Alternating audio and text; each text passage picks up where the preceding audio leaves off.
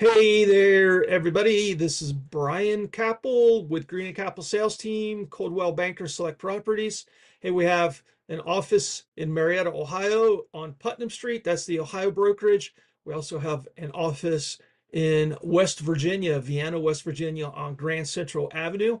I am licensed in both states and can help you with your real estate needs.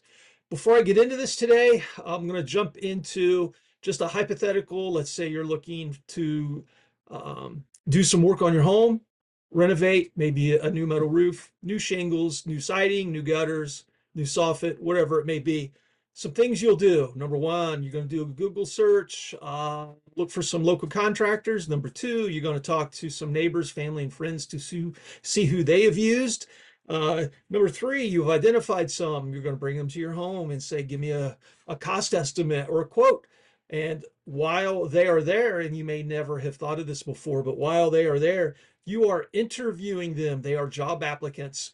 Maybe you've thought of this, maybe you have not. Maybe they have thought of this as themselves being job applicants. Maybe they have not.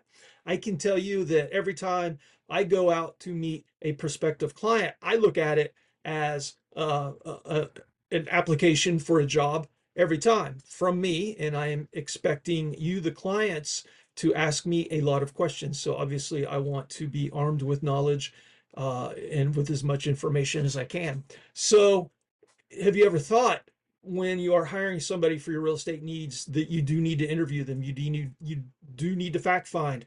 You need to do the Google reviews. Look at the Google business page for them. Look at their social media information. What does their Facebook business page look like? Make sure you understand who it is you're talking to. Probably the biggest question you need to ask yourself and also ask them is, okay, what kind of value do you bring to the table, right? Um, what services do you offer? So I want to talk a little bit about what services I offer. Um, Unlocking success in real estate. So I want to talk about the value of a PSA certified realtor. Um, in the past, I talked about another designation that I had called ABR, Accredited Buyers Representative. And